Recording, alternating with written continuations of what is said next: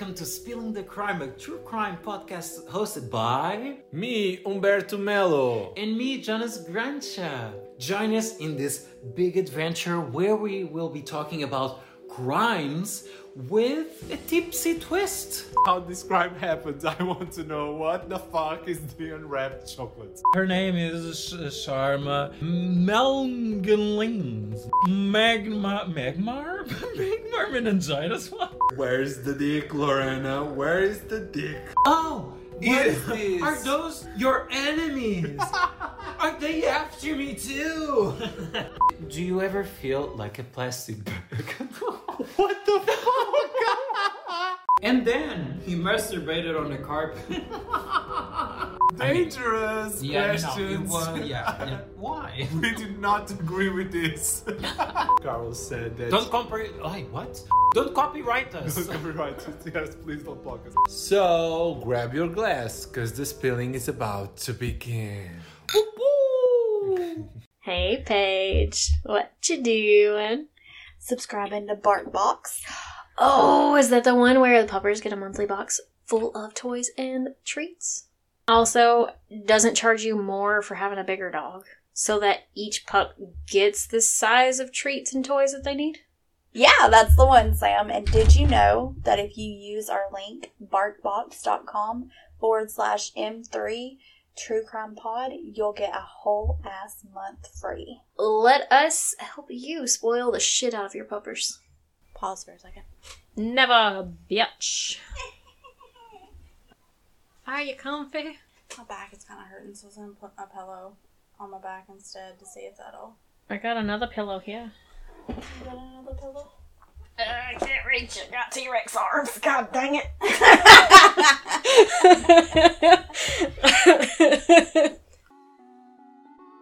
Hey, Paige. Hey, Sam. What you doing? Trying to figure out my favorite flavor of Jell-O. What's your favorite? None. I really don't like Jell-O. It's the consistency. But if that's all you feed me in the basement, then yeah. I was about to say, what have you been eating in the basement then? I'd rather not talk about it. But anyway, other than that, what are we doing? Recording a podcast. And what's that podcast called? M-Cubed. Murder, Mystery, and Mayhem. Motherfucker! Do we have any new stuff? Since like 2 days ago? No. Yeah, since it's been, the fuck day is it? Thursday. When did we record? Oh, Monday. Oh, okay. I'm very confused right now. It's fine. It's fine. I'm fine. Everything's fine. We still don't have Rhode Island, North Dakota, or Alaska. So I'm going to need you guys to get on that. We're trying with the Rhode Island cases, though. Was the last one a Rhode Island case? I don't remember. No, just the next few are going to be. Because, yay. No, I have been trying to find more Rhode Island cases because, when you go into the Charlie Project, they have the least amount of missing people listed. Turns out they have a shit ton of unsolved cases. And in the time that I'm going to talk about do you know how difficult it is to keep track of all the things that I've done the last couple of days? Super difficult, especially because you were in pain while you were doing all these things. Oh, yeah, that's true. But I wasn't intoxicated while doing these. Well, in the early 90s and into the late 90s, this area that I'm going to talk about is fucking insane. There was at least one serial killer and 15 other rapists. Or a serial rapist with a few extras. Either way, there were so many women listed. It's maddening. That's crazy. And they're just all unsolved? Not all of them. Some of them were kind of connected because, on the same day that a guy I'm going to talk about that is potentially connected to this woman that I'm going to be talking about... Turns out he is a murderer and serial rapist and serial killer. There were a lot of names that could potentially be attached to him. But also on the same night that he abducted someone, across town there was a woman that was abducted. This same night. And she was sexually assaulted, and it's a whole thing in this little town. Woonsocket or something like that.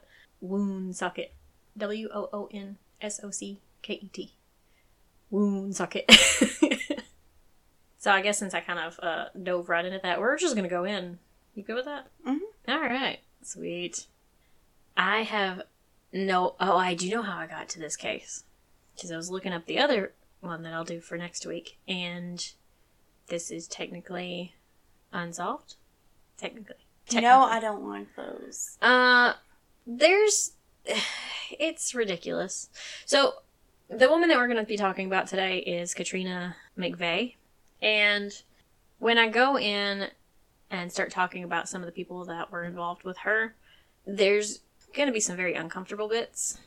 And I'm going to go ahead and say there's some triggers in here, and I'll try to remember to say, hey, skip forward, but we all know how squirrely as fuck I am. So, I'm sorry in advance. When we start talking about Richard McVeigh himself, about his specific charges later on, it does involve a minor. So, just keep that in mind when I start talking about him, and skip forward a little bit if that's not something you're interested in listening to. But I started on the Charlie Project on this one, like I do on most of them these days, because I feel like the majority of the people listed on the Charlie Project are a lot of the lesser known cases. Mm-hmm. And I say this because if you find a name, find a small little description of how they went missing and a few sources, when you go to do your searches, you're not going to find anything more than that. Very rarely are you going to find more than that. In the next episode, I have a Milk Carton Chronicle about a man who's just missing. Yeah. There's nothing. But I got Katrina McVeigh's name from that.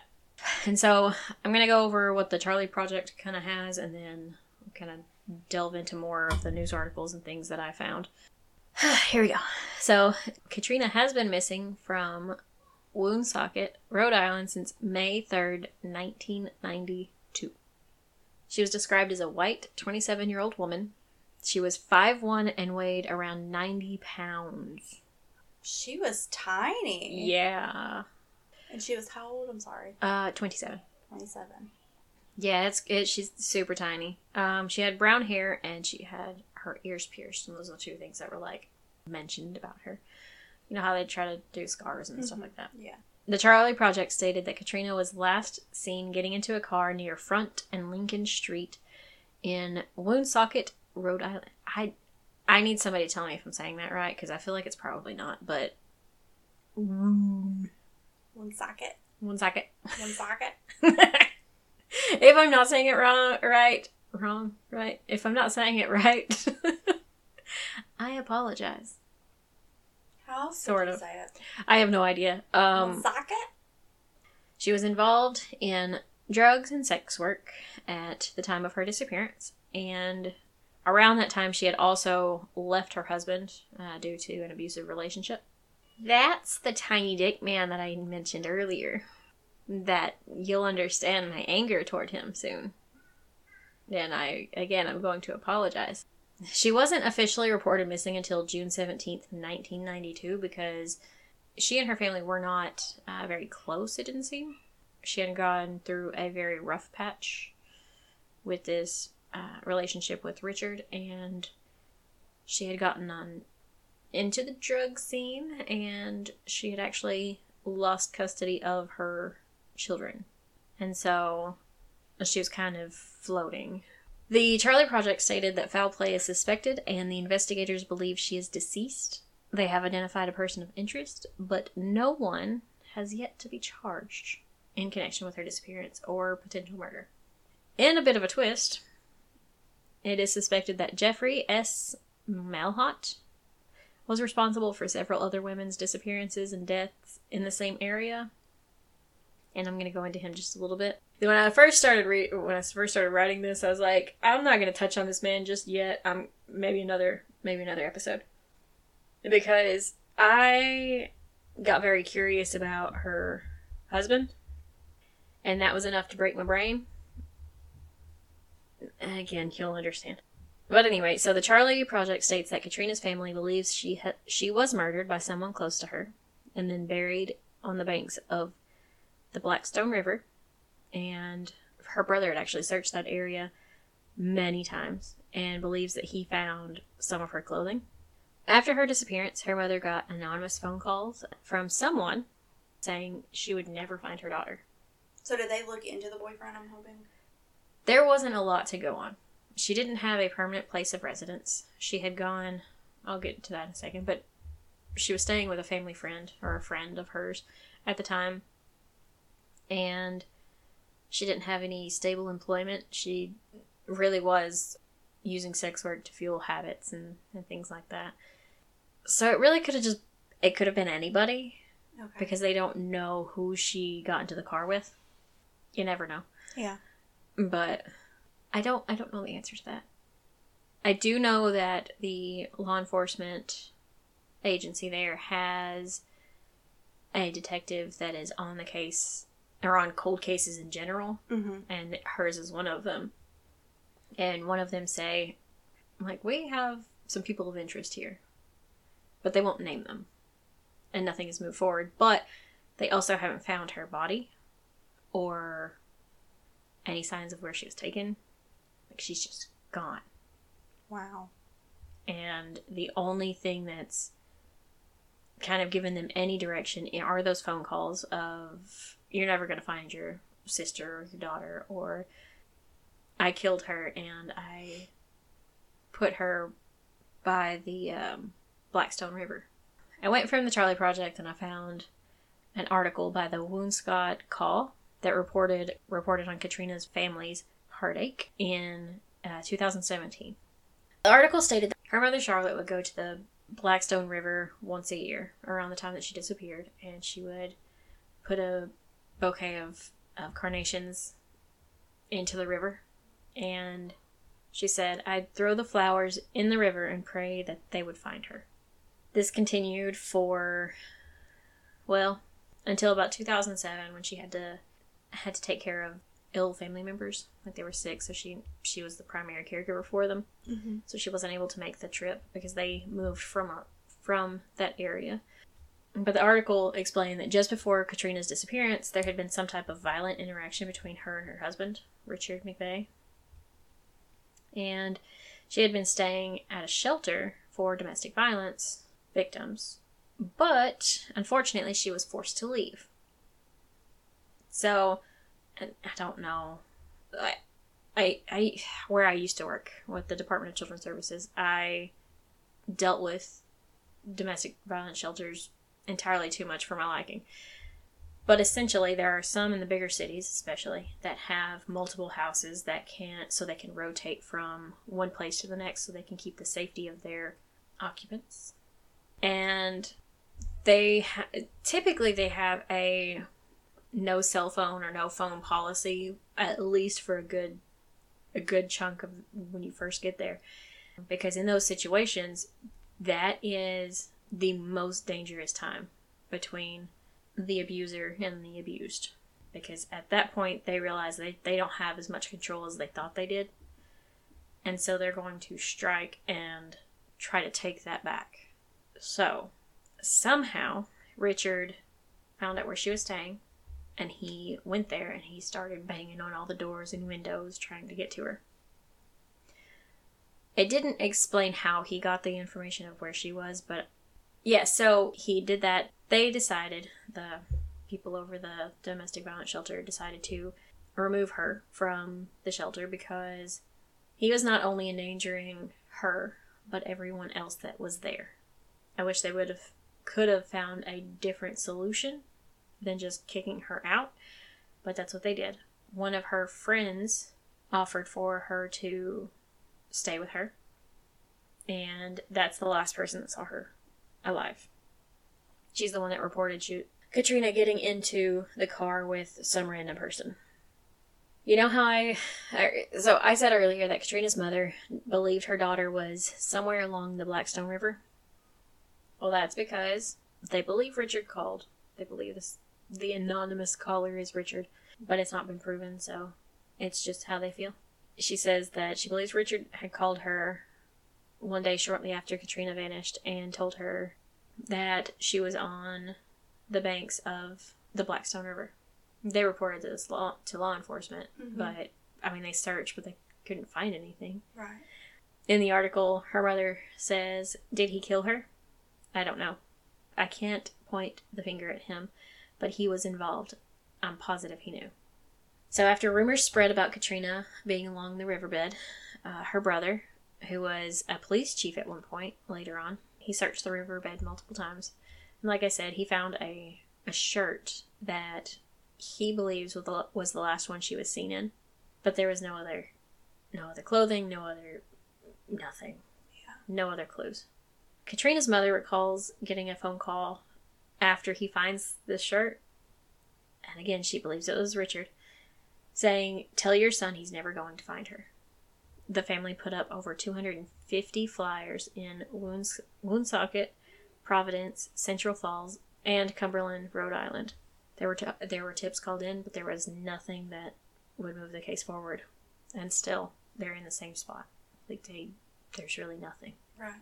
Charlotte said, "For years I had nightmares of her being dumped someplace, animals pulling her apart. You can't imagine the things that go through your mind. I've had care, yes. I've been under professional care. I have an open line when I need it, and I know where to go.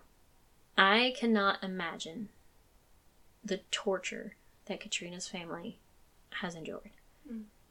It is bad enough that she disappeared without a trace, without any evidence, but to add on this anonymous caller just making it worse, Right.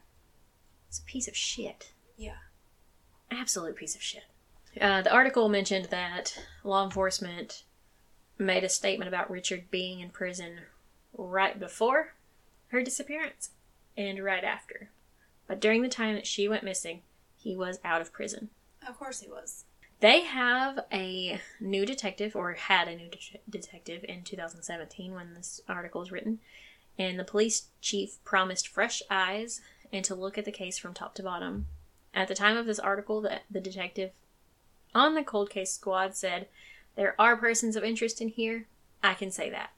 But there was no further statements of who they were, or how they were connected, or if they have any other information. And I looked at multiple sources, and this is pretty much all I could find about her disappearance. Really?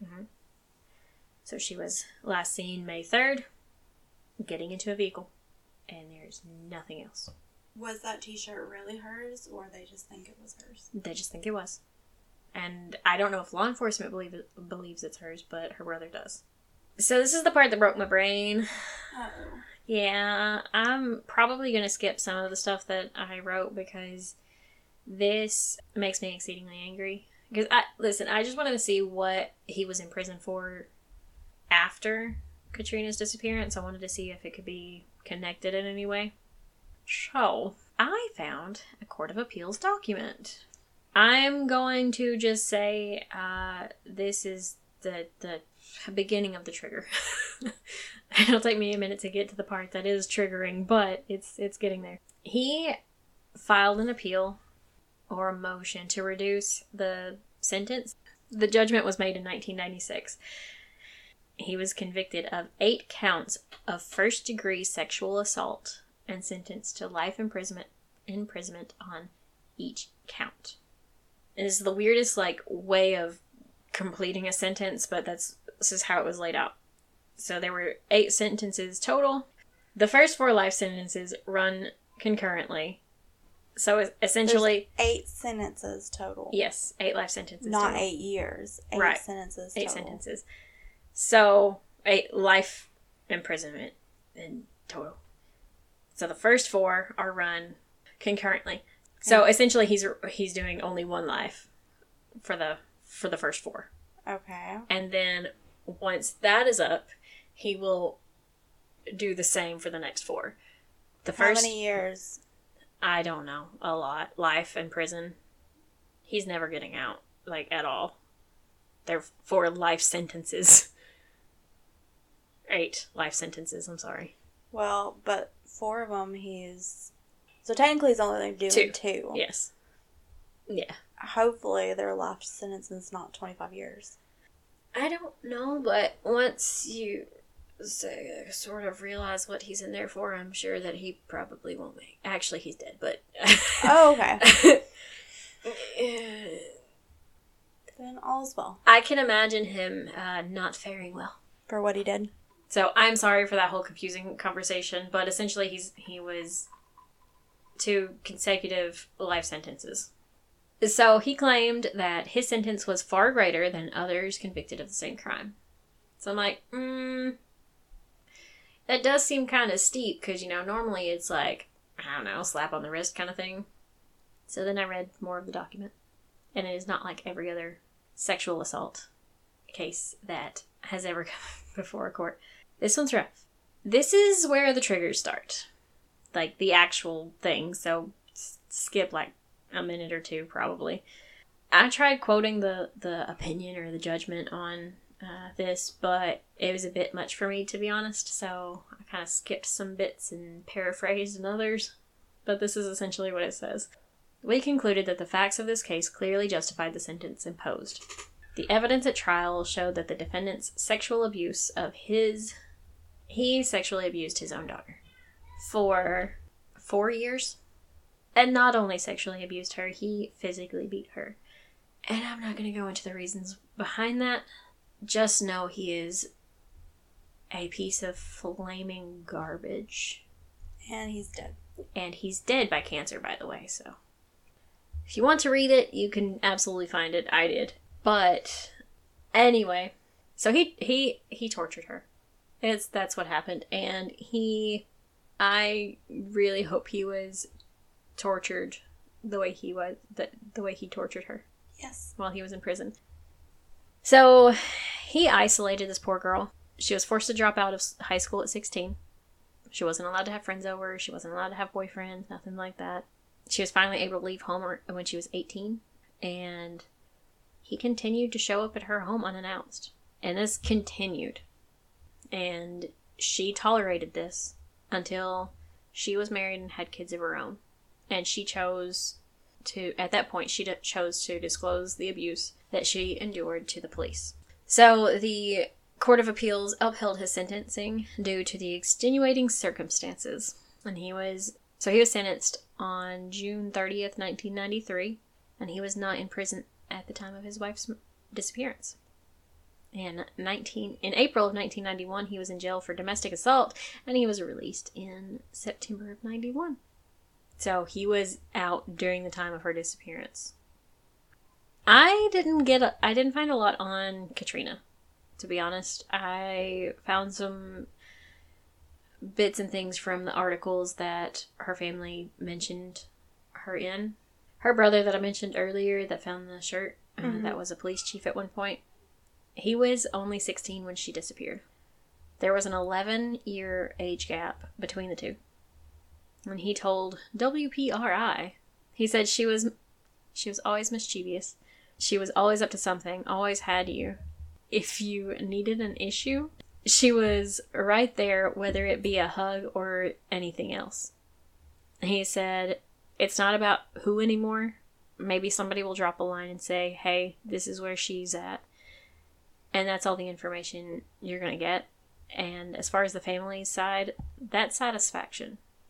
That's all they want. They just want to know where she is. Yeah, that would be horrible not to know. But I forgot they did this. But, you know those playing cards that they distributed to prisons that had cold cases information on it? Have you ever seen them? No. Whoever did it is brilliant, because if I'm not mistaken, there was a lot of cases that were solved that way. So, really? Yes. So what they did is they would take a cold case in that state, like Katrina, for example. In this set, she was the 9 of diamonds, and they put her picture on there, and they put where she went missing from and a little blurb about her and her case. And they have a full deck And you can actually see the whole deck from one of the articles that I will link down below. But it's interesting.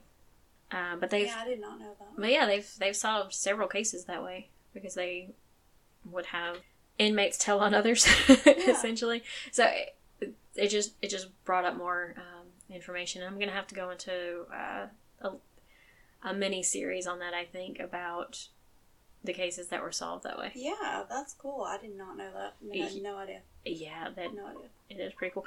But yeah, so that's that. She, like I said, she was 9 of diamonds in that set.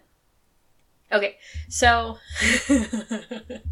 like I said, I wanted to kind of go over how terrible this area was at the time and why it's actually difficult to pin down who the actual perpetrator for Katrina's case is.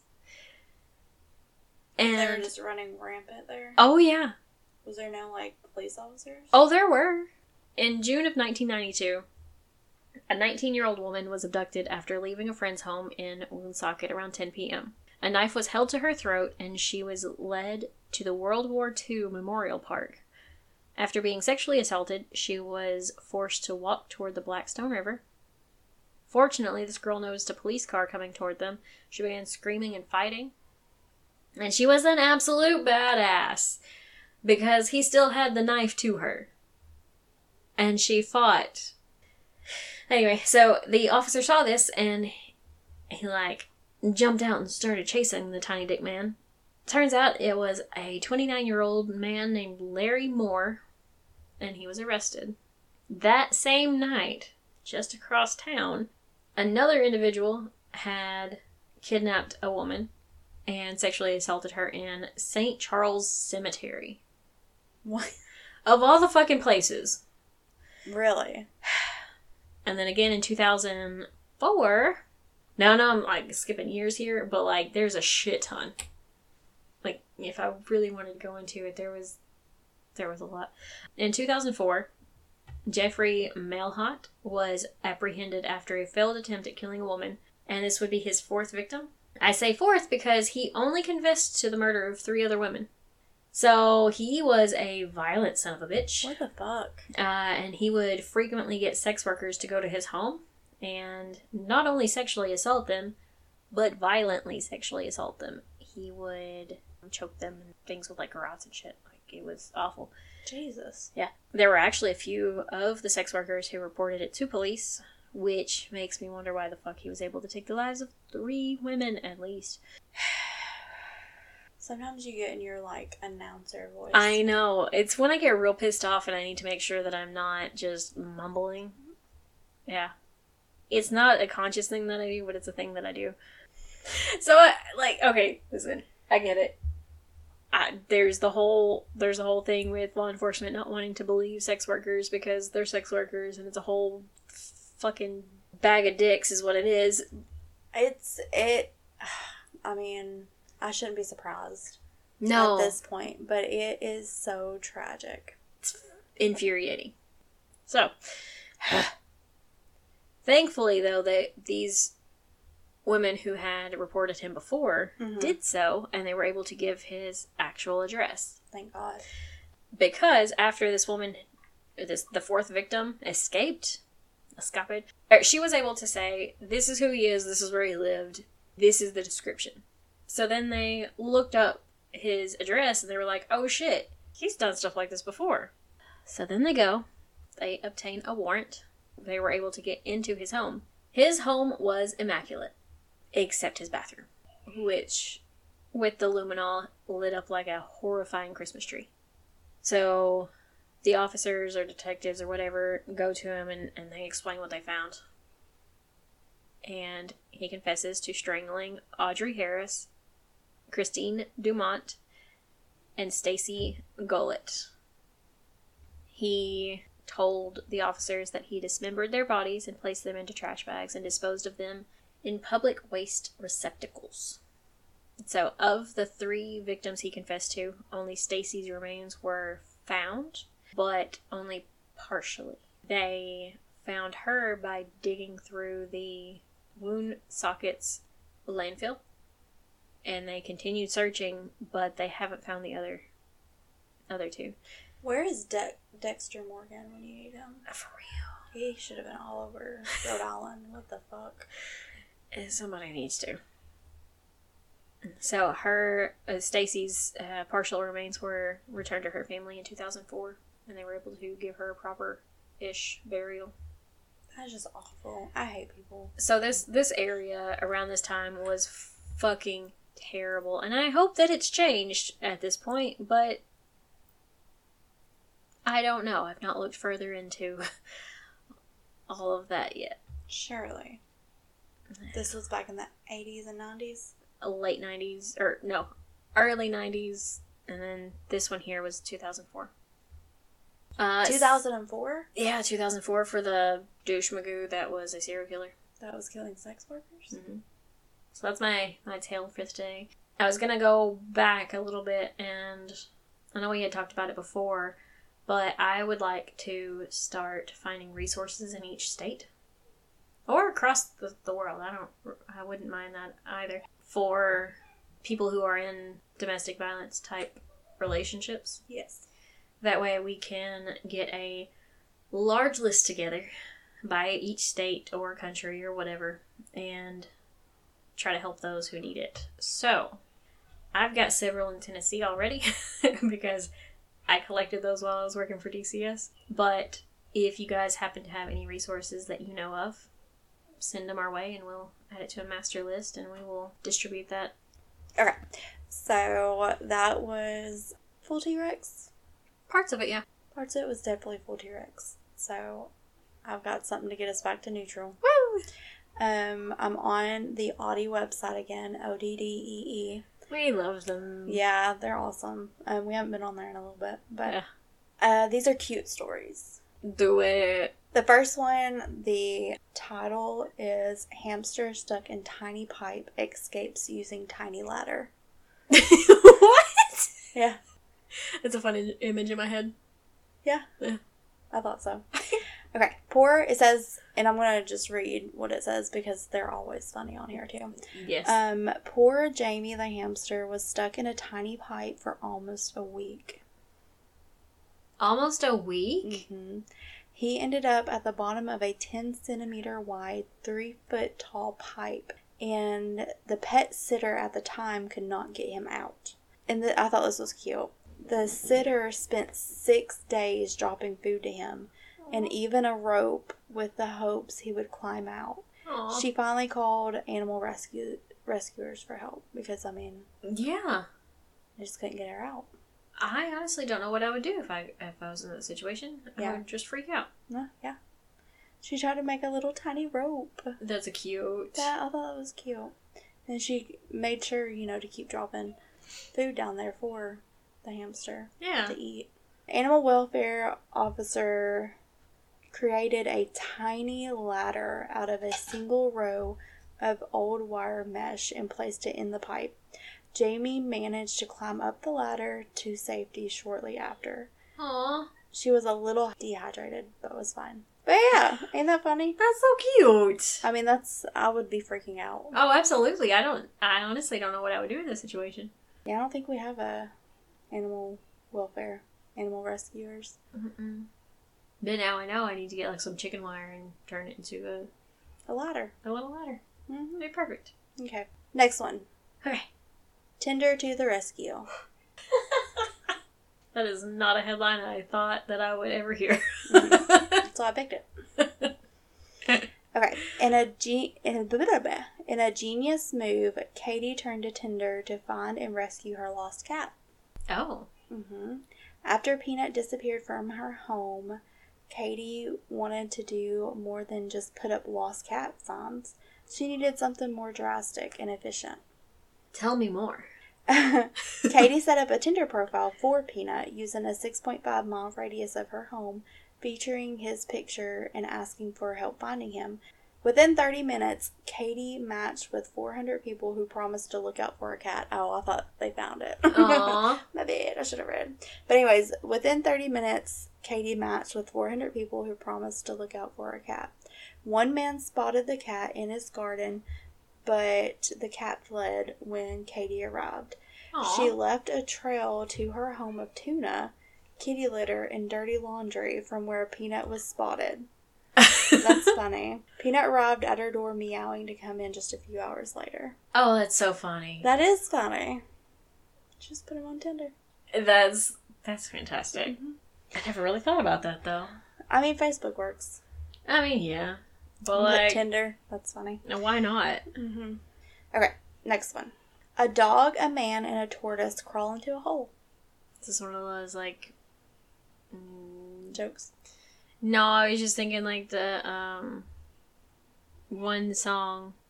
A song? Yeah. Hold on a second. I'm trying to think. The TV downstairs is driving me nuts. There once was an old lady who swallowed a fly. I don't know why she swallowed a fly. That's what it made me think of. But also, it is one of those jokes. Okay, well. I love how you're just... Okay. Okay. Firefighters were called to a scene in California following a report that a man, a dog, and a tortoise were stuck in a hole. By the time they arrived, the man had freed himself from the hole, which was actually a tunnel dug by the family's pet tortoise. The 70-pound tortoise named Godzilla. Isn't that cool? That is an awesome name for a tortoise. That name, yeah. Oh my gosh. That is so cool. Godzilla was in his tunnel when the family German Shepherd named Taylor decided to join him. Aw. He just wanted to be friends. Yeah.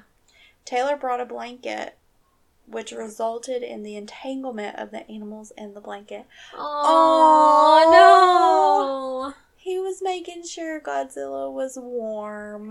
That is the sweetest. They were going to have a sleepover. I hate that it happened, like what happened, but that's really sweet. Luckily, within about 10 minutes, the firefighters were able to remove enough dirt to untangle the animals and unwedge the dog.